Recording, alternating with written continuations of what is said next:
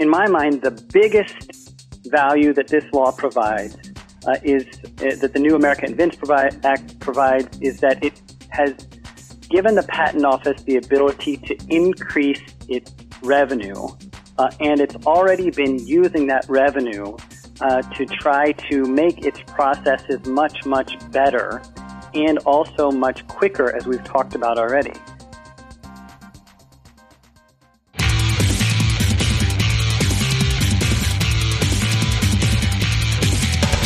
This is Lawyer to Lawyer, the award-winning legal podcast with J. Craig Williams and Robert Ambrogi.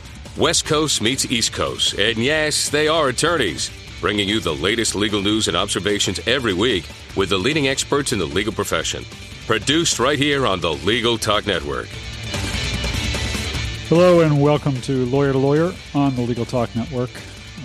This is Bob Ambrogi, coming to you from just outside of Boston, Massachusetts. My co-host, J. Craig Williams, is unable to be with us this week. Before we get started, of course, we would like to take a moment to thank our show's sponsors, Clio, the web-based practice management application, which is available at goclio.com. AppRiver, email and web security experts. You can find out more about AppRiver at appriver.com. And PC Law from LexisNexis. For a free trial, go to pclaw.com/radio. Well, a year ago this week, President Obama signed into law the America Invents Act.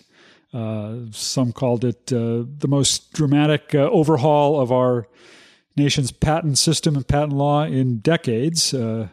Now, a year later, a number of the key provisions of the law are taking effect. This week, in fact, they are taking effect. So what are these provisions? What is this law all about? And what do they mean for patents in the United States? Today on Lawyer to Lawyer, we're going to look at this law, look at the changes that are taking effect this week, and discuss what they all mean. Now, helping us do that today is an expert in this area, Matt Krieger, who is co-chair of the Patent Interferences Practice Group at the law firm Morrison & Foerster in San Francisco.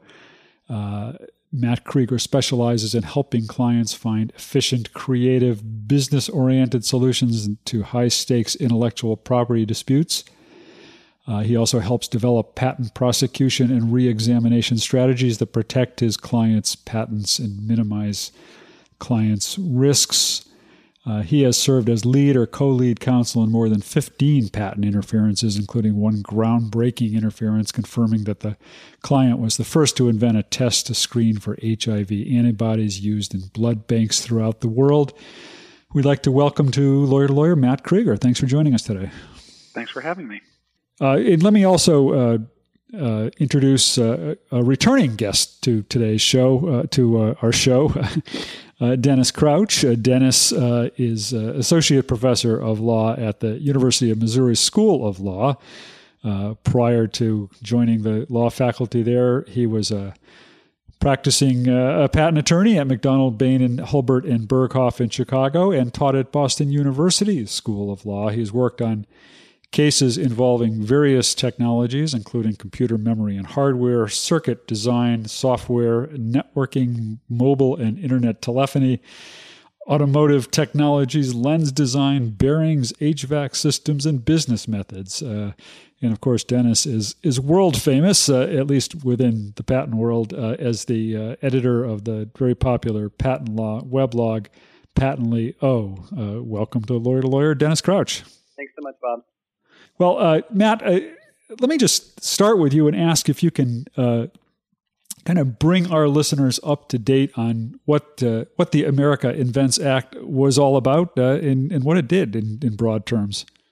Well, it's a grab bag of many different provisions. So the ones that are going into effect this week, most importantly, is the beginning of a new procedure called inter partes review, which I'm sure we'll spend a lot of time talking about. That's a big change.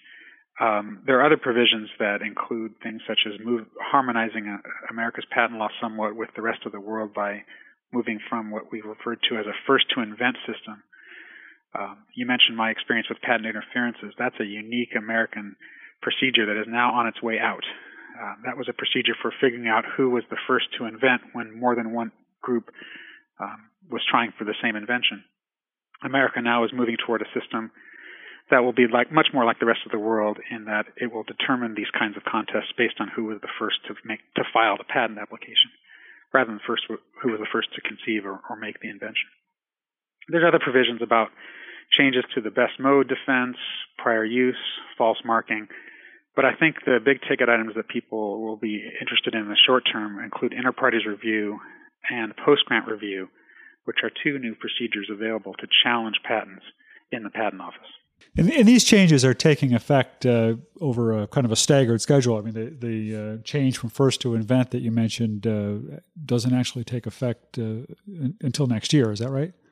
That's right. In March of 2013, that kicks in, and even then, that's a little bit misleading. What that means is patent applications that are filed on that date or later are governed by the new regime. But a whole slew of patent applications that are pending are going to continue to be governed by the old regime, which is why I said we're moving toward that system. But it'll be, 10 or 15 years before that transition is complete. And, as you say, there are a number of specific aspects that we want to explore in more depth during this program. But Dennis, I just wanted to turn to you and get your thoughts on kind of the high level view of this act and some of the changes that are taking place this week. Yeah, I think in patent law we've got a really interesting political dynamic going on. I think in that it tends not to be necessarily divided Republican versus Democrat, but we do get kind of market divisions in terms of most.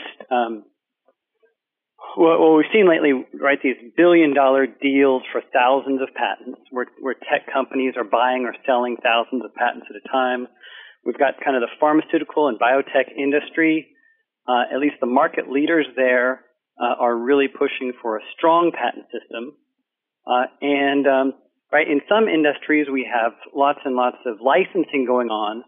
But if you look at patent infringement lawsuits, the majority of those infringement lawsuits have a particular setup where it is some small company that might be called a patent assertion organization.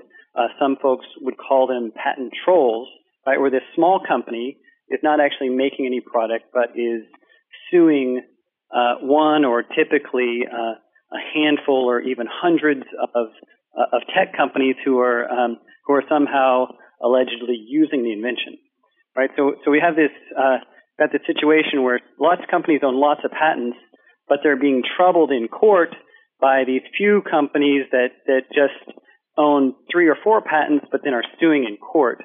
And so, right, I think that kind of setup was one of the major drivers for the whole Patent Reform Act, that these companies were getting worried about how the patent system was working. And then as was mentioned just a minute ago, right, as Matt said, there's also this move towards harmonizing our system with what's going on around the world. Kind of the third dynamic that is really growing, and we're seeing this both in the legislation and in what's going on in court, is that there's a growing number of kind of public interest groups and kind of pure patent users. So organizations like the ACLU, American Civil Liberties Union, as well as AARP, and groups of hospitals and doctors have also all been showing interest and actually doing some challenges of patents. Right? And so we have this kind of organization that's lobbying to push patent rights down a little bit. Right? And all this has gone into building of this law, and is going to also go into how it's interpreted by the Patent Office and also by the courts. Well, you mentioned this issue of patent trolls, concern about patent trolls, and I think there's probably a lot of controversy about whether that needs to be considered a derogatory term or not, I guess. But right. I tend to move some of the changes stay away from that name. But I mean, it's this but it's absolutely true that if someone holds a patent in the U.S., that patent is given a very strong presumption of validity.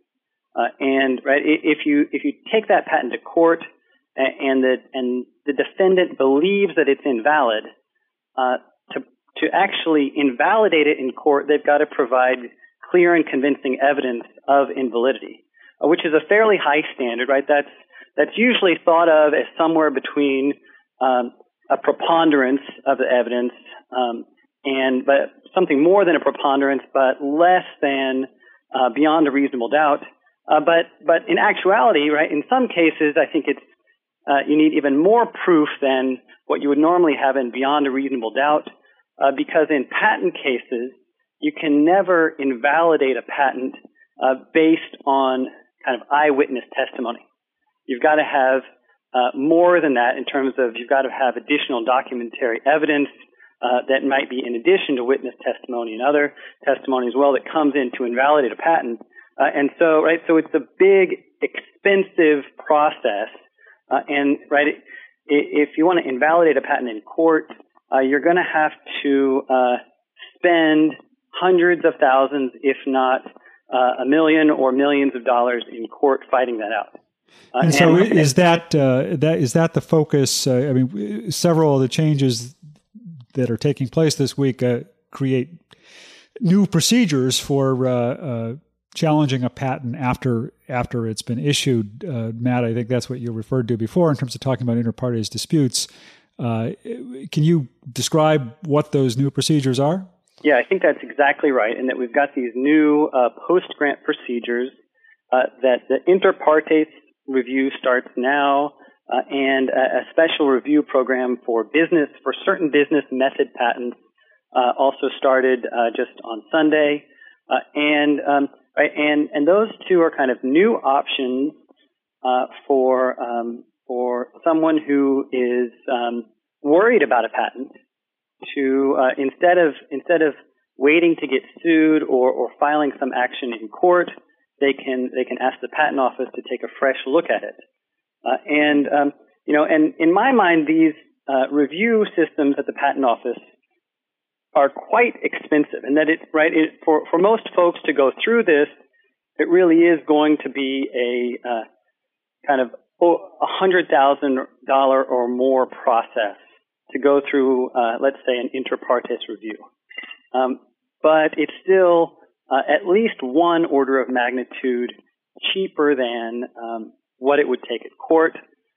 And in addition, I think we don't know exactly how this is going to turn out, but I think that kind of the conventional wisdom is that you have a greater likelihood of success, that is, of getting the patent invalidated or somehow narrowed if you go through the patent office, as opposed Matt, to going let me just court. bring Matt into this and get his perspective on that. Matt, I wonder if you could address your thoughts about these new post-issuance procedures.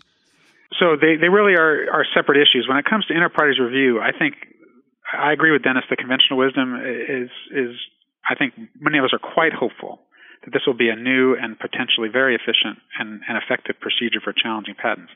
But Dennis is also right. This is essentially a litigation matter. This shouldn't be viewed as a patent matter. This is going to be, I think, hundreds of thousands of dollars to take one of these things all the way through. But at the end of the day, that still is substantially less expensive than litigation, and given some of the changes they've made, really has a prospect of being very efficient and effective. I mean, when I became a lawyer or when I started doing patent cases in the 1990s, the only option available for challenging patents in the patent office was ex parte reexamination, and the normal advice clients gave was to never initiate one of those if you were opposing a patent, because the patent office would just sort of rubber stamp it, and you would end up with a patent that had gone through 2 levels of review and was still out there. But inter partes reexamination changed that. This was a new procedure that started in 2001 and was somewhat better. I mean, there was a central reexamination unit that was a different group of examiners who took a look at these patents and gave them a more searching review. But in a way, it became kind of the victim of its own success. It got overburdened and very slow. I mean, we've had inter partes reexaminations that have been going for 5 years, And so it became a very inefficient tool. And there was no real procedure. If there were procedural disputes, there was no way to resolve them. You would have to file a petition with the Patent Office, and it would sit there for months.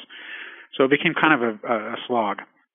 One of the nice things about this new procedure is inter-parties reviews, instead of being in front of patent examiners, they'll be held in front of patent law judges, which are basically administrative law judges who currently handle the appeals and also handle patent interferences. And our experience with the administrative patent judges is that they are a very deep and good bench that provides a real thorough analysis.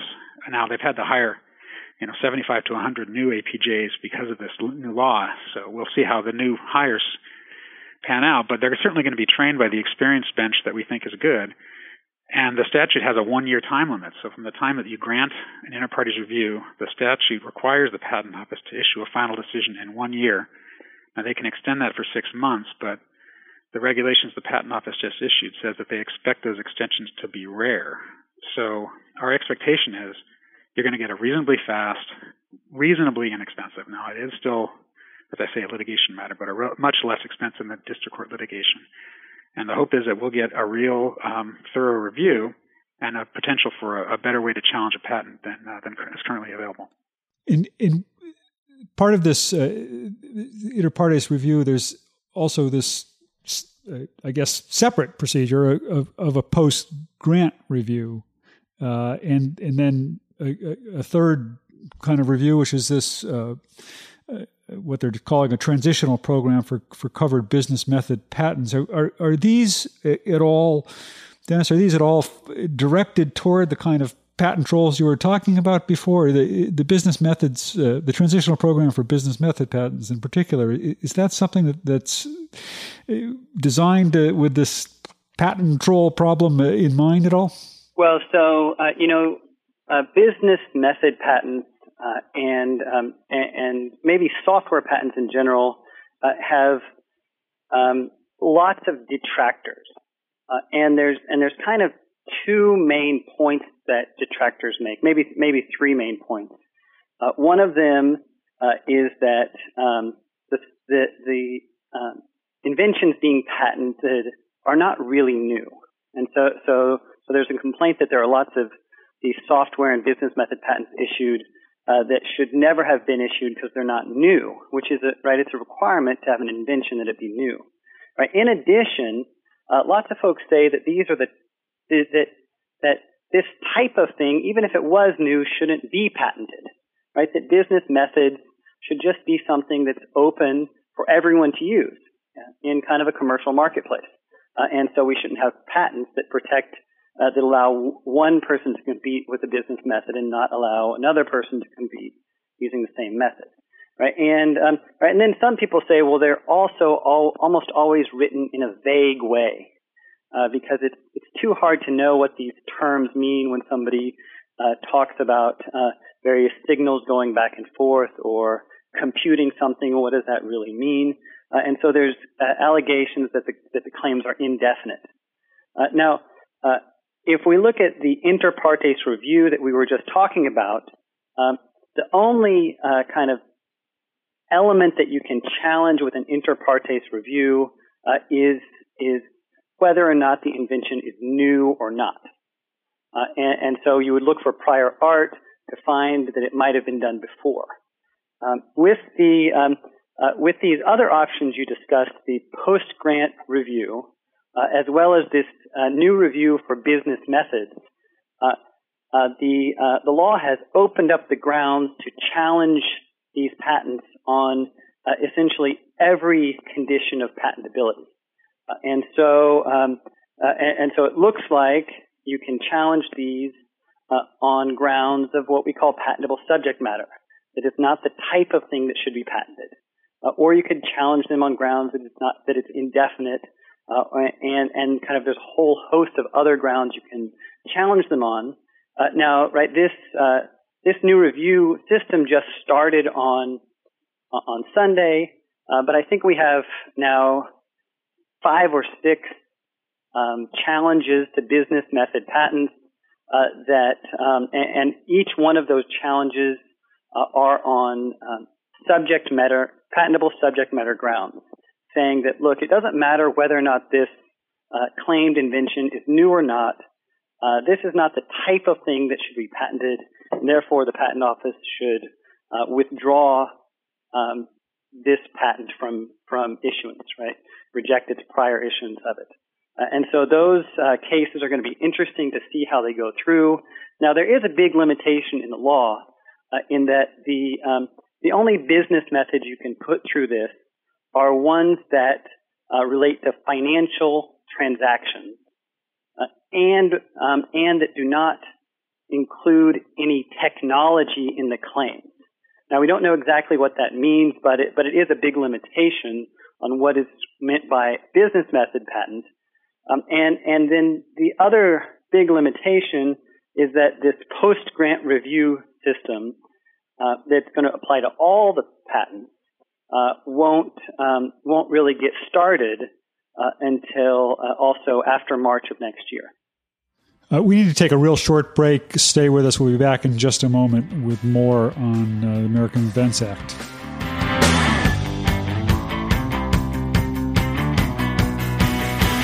Hi, my name is Kay Kenny from Legal Talk Network, and I'm joined by Jack Newton, president of Clio. Jack is going to talk to us about the role of security in cloud computing. Jack, what about security? Are there any ethical or security-related concerns that need to be addressed with cloud computing? We're starting to see the first ethics opinions come out on cloud computing, and the early proposed ethics opinions like that from the North Carolina State Bar indicate that there are no ethical issues relating to the use of cloud computing in a law firm, but that as with the use of any third-party provider, an appropriate amount of due diligence needs to be undertaken to verify that the provider you're using has implemented an adequate level of security and privacy precautions and is essentially taking due care with your confidential client data. We've been talking to Jack Newton, president of Clio. Thank you so much, Jack. Thank you. And if you'd like to get more information on Clio, feel free to visit www.goclio.com. That's GOCLIO.com. Someone's at the door. Don't answer it. Why not? I'm listening to Legal Talk Network podcasts to get my CLE credit in West Legal Ed Center. Oh, I need to do that too. Where do I find them? It's easy. Just go to LegalTalkNetwork.com and pick a program for CLE, click on it, and start listening. Or go to WestLegalEdCenter.com and choose from any of the Legal Talk Network programs available for CLE. Perfect. I'll do that right now. Tired of all the headaches of running your law firm? Want to spend your time doing what really matters? Then you need PC Law. PC Law from LexisNexis is the legal industry's best-selling matter, billing, and accounting software. It has never been easier to manage your law firm and serve your clients. Get back to doing what matters to you. For a free trial, go to PCLaw.com/radio. That's PCLaw.com/radio, or call us at 800-685-2161 today. Promote yourself online with Legal Talk Network by becoming a featured lawyer. Your featured lawyer profile lets potential clients and referral attorneys get to know you in a 5-minute podcast interview with Legal Talk Network, plus your photo, your bio, and your firm's contact info. Be part of the most progressive online legal network anywhere.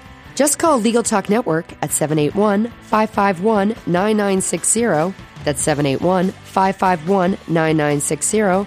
Or by emailing admin@LegalTalkNetwork.com. Be a Legal Talk Network featured lawyer now.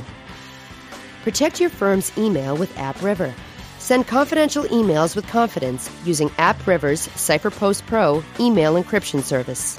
With CipherPost Pro, you'll control who sees your messages, and a patented delivery slip will show you when they're received and opened.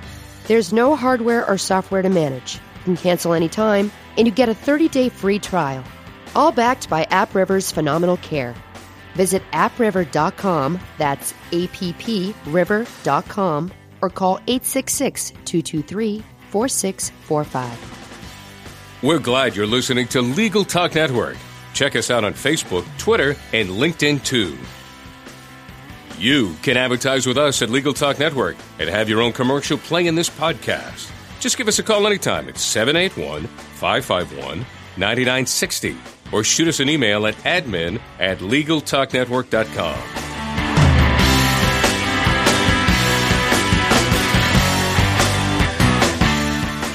Welcome back to Lawyer on the Legal Talk Network. This is Bob Ambrogi. My co-host Jay Craig Williams is unable to be with us today. We're talking about the America Invents Act and some of the provisions that just took effect this week with Matt Krieger, co-chair of Morrison Foerster's Patent Interferences Practice Group, and also Dennis Crouch, associate professor of law at the University of Missouri School of Law and editor of the popular patent law weblog Patently. Matt, I'm reading that introduction, wondering, are you going to have to change your practice group's name? We actually have. The group is now known as the PTO Trial Group, and we're going to be focusing on all of these new procedures as well as mopping up the interferences, which, as I say, may continue on for another 10 years or so. Well, there you go. Well, Matt, it's interesting. These procedures can run at the same time as litigation that's going on in district court. What's the effect of that? How does that work? So this is right now sort of, if you go by the sort of how to defend a troll case playbook, step one is file for inter-parties re-examination, and step two is ask the judge to stay the case, to put the case on hold while the patent office performs this review. Many judges have kind of soured on that, and it's highly discretionary, of course, whether they stay the case. And I'd say many to most judges have come around to the view that isn't efficient to stay the case because, as I say, sometimes it's 4 or 5 years before they get a decision. And when they get the decision, maybe the case is just as much a mess as it was when they stayed it. But I think the hope is that with this new procedure, with the strict time limit, there is a greater chance that some of these judges can be persuaded to go ahead and stay the case. And that'll provide an added benefit in concurrent litigation. Of course, there's also benefits in litigation aside from a stay. I mean, even if the case continues on, these inter-parties reviews and inter-parties re-examination even put the patent owner in a position of having to respond to arguments about what the claims meant and whether the prior art that was being cited invalidated the claims. And it was sometimes difficult for patent owners to sort of be consistent. In other words, speak consistently to the district court and also to the patent office. So sometimes patent owners were sort of put in a box where they had to take positions in the patent office that they'd rather not, and then have to defend them in district court litigation. So there was always benefit in bringing one of these cases as a defendant in any event.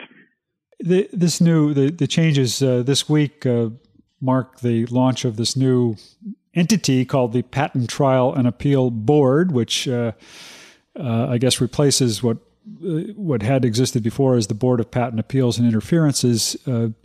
Dennis? What do we know about this? Is this significant, or is this just a new name for an old board? Well, right. So the name change is required by the statute, and so the Patent Office didn't just choose to do that, but I think they were involved in drafting the new name, one reason for the change is that interferences are going away, but they still will be holding more trials, so that suggests why the name is. Now, it turns out that the vast majority of the cases before this board are kind of ordinary appeals that just involve a patent applicant asking the board to reject some or to modify something that a patent examiner had said, right? So the patent examiner had rejected it, and the patent applicant appeals to the board and asking for them to reverse. And right now the board has something like 27,000 pending appeals in that form. And the name change has absolutely no impact on that. But it is going to have a big impact on what the board does because whereas before it was only a very small part of the board's job to handle interferences because there weren't very many of those. And those were really where they saw their trials, right? And now, right, it might be as much as half of the board's work or maybe even more handling these trials. So internally the Patent Office really sees this as a transformation of what the board's doing, really adding on this new important role. And it may be interesting in that I think that may well kick back into and affect how these normal appeals go during the ordinary prosecution, and that there may be more of a focus on treating this board not like an examination, but more as a real appellate review that you might see in a court.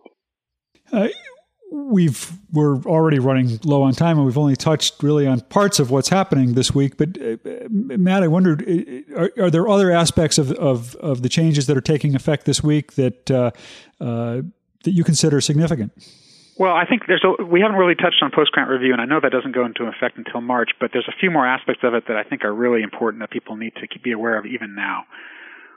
One of them is this new procedure. I mean, in a way, this was designed to harmonize with Europe. And what happens in Europe is as soon as a patent issues, they have what's called an opposition proceeding. And for those of you who in the audience who have advised clients or maybe work at clients that are international in scope, you're quite familiar with this procedure. As soon as a competitor's patent issues, there's a flood of oppositions that are filed, basically arguing that this patent should never have been issued. And that all culminates in a hearing a few months later where the patent typically is narrowed or changed or maybe revoked, but that all happens right after the patent issues. So now this new post-grant review procedure, once it kicks in, is going to have a similar flavor in that it has to be instituted within 9 months of the patent issuing. And presumably, if there's multiple ones filed, they'll get consolidated and all heard together. So one thing this does is for companies that aren't used to doing this, they're going to need to start monitoring competitors' patent filings even before they issue, keeping a track of what's going on in the patent office, because once one issues, you'll have only 9 months to decide whether to go or no go. And if you decide to file one of these things, you have to file basically your entire case. You put on evidence, which declarations from your experts, a complete argument. That's not the kind of thing that you just initiate quickly. But the big difference between our system and Europe is there is a very hefty price you pay for bringing one of these things, and I don't mean just the filing fee, which is also substantial. There's an estoppel provision which says if you bring one of these things, you are precluded from ever challenging the patent in court on any ground that you could have raised in the post-grant review. And because, as Dennis mentioned, post-grant review allows you to challenge the patent on essentially any ground, this means that unless you can come up with some very good reason why you reasonably couldn't have done so, you're going to be forever stopped from challenging that patent in any other form. And the European system doesn't have any kind of similar estoppel.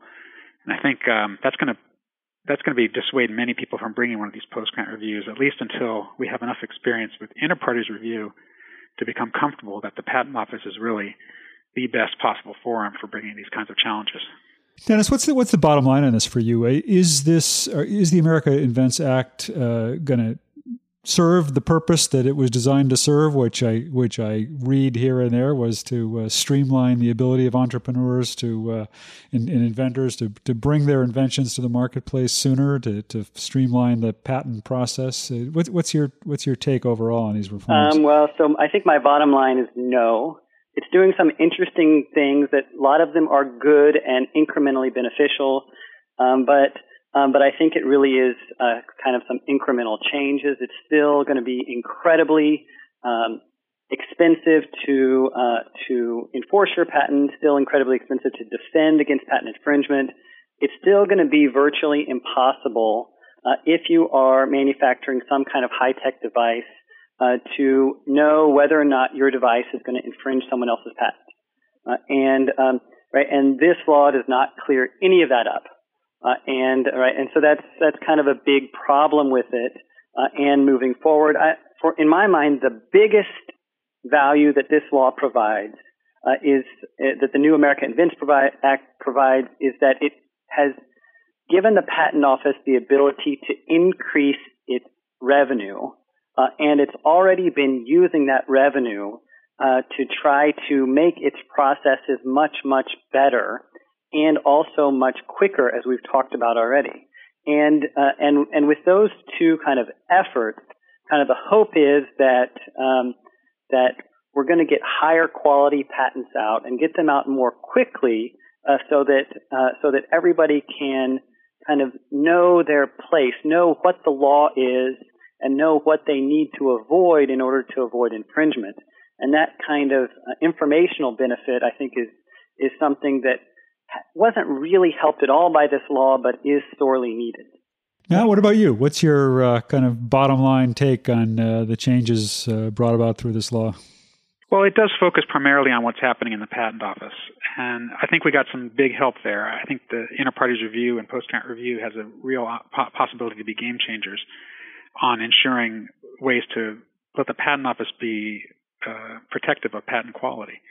It doesn't focus so much on what happens after patents issue, and the problems you mentioned about non-practicing entities and so on aren't really addressed by this law.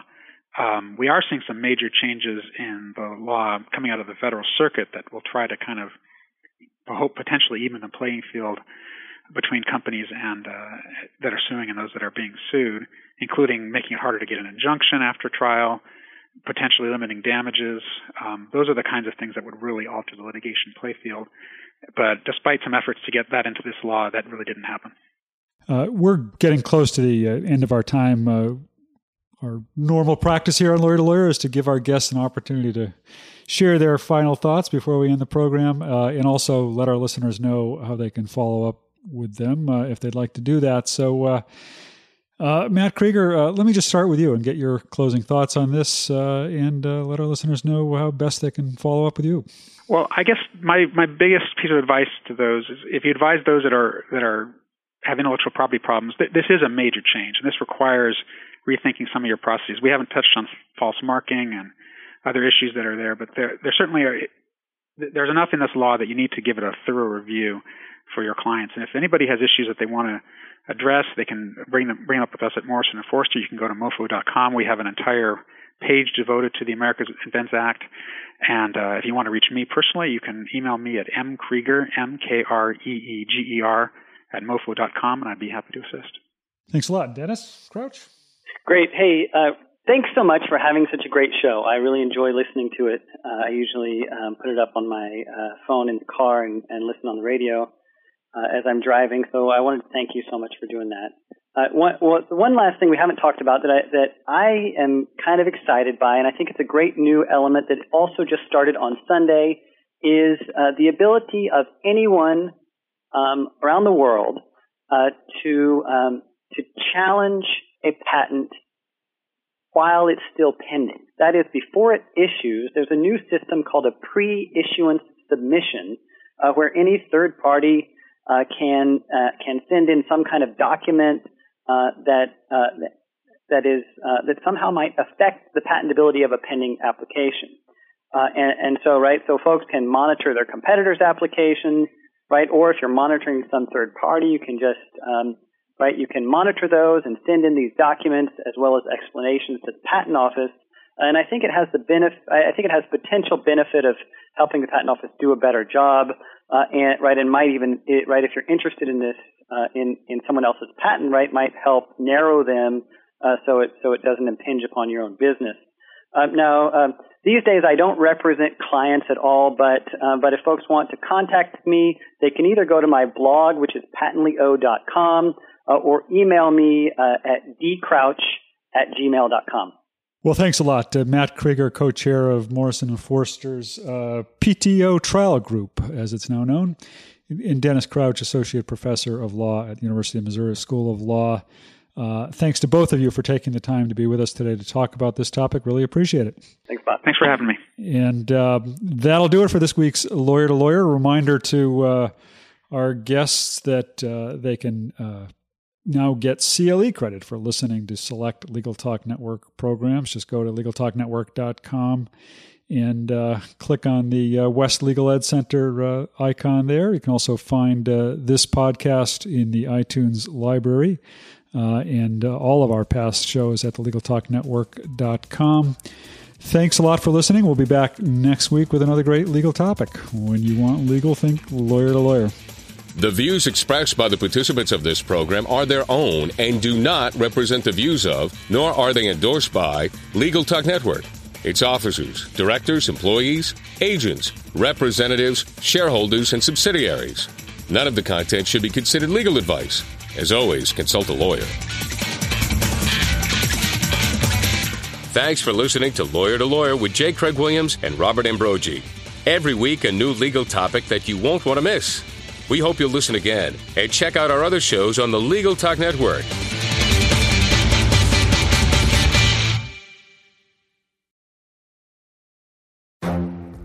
The Lunch Hour Legal Marketing Podcast, your resource for the tips and tactical advice you need to grow your business. Plus, keep up with the news and commentary you crave to stay one step ahead. It's hosted by me, Guy Sakalakis. And me, Conrad Som.